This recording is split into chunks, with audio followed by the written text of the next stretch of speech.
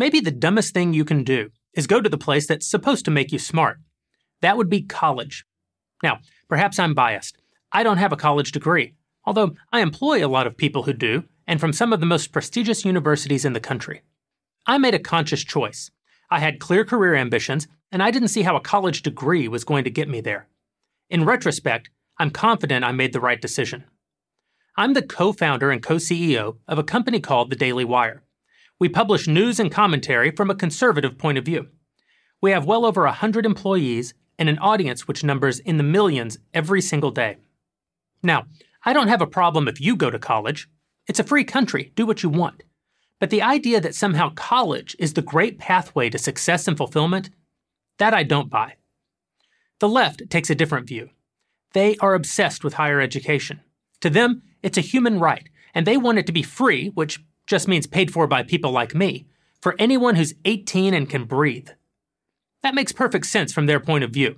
One, the idea is a big winner among young people, a critical voting bloc. Who doesn't want something for nothing? Especially something that costs more than a Ferrari. And two, colleges exist to do one thing: create conformity of thought. And since college professors and administrators overwhelmingly lean left, it's a pretty good bet most of their students will as well. But I'm being unfair, you say. After all, we live in a knowledge-based world, and America isn't making the grade. Don't you know we rank 13th in the world in reading, 18th in science literacy, and a pitiful 37th in math? To which I say, so what? It wasn't Singapore that split the atom, or Estonia that mapped the human genome.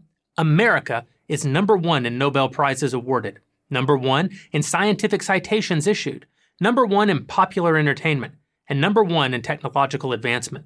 In short, America creates almost everything. Even what other countries manufacture was probably invented by an American, which is why we're also the number one economy in the world by far. And who made this possible? Well, here are the names of just a few of the individuals who pretty much invented the modern world. Bill Gates, Mark Zuckerberg, Steve Jobs, Michael Dell, and Larry Ellison. None of them has a college degree.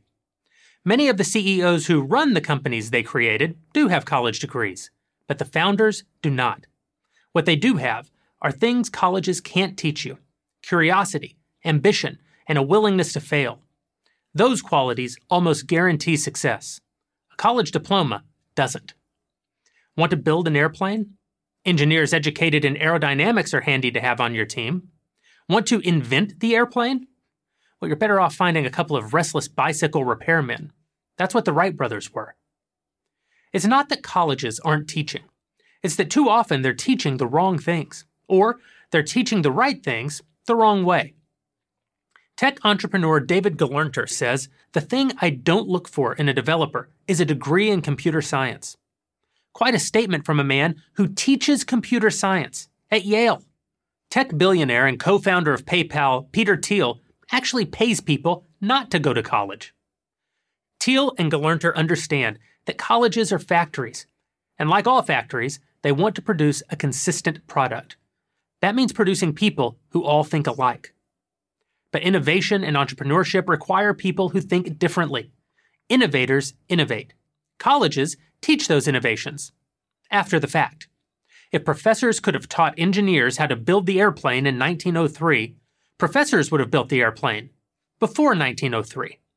They would have invented the personal computer, Microsoft, and social media too. And it's not only big tech where this applies. 56% of all small business owners in the United States don't have a 4-year degree. That's right, the majority of small business owners, who employ more than half of American workers, either never went to or never finished college.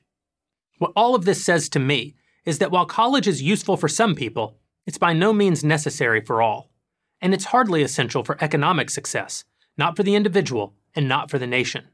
No one is being deprived of the opportunity to succeed simply because they can't afford a university's steep price tag. In fact, if you go to college, there's a good chance you'll be taught how not to succeed. If I were you, I'd think long and hard before paying for that. I'm Jeremy Boring for Prager University.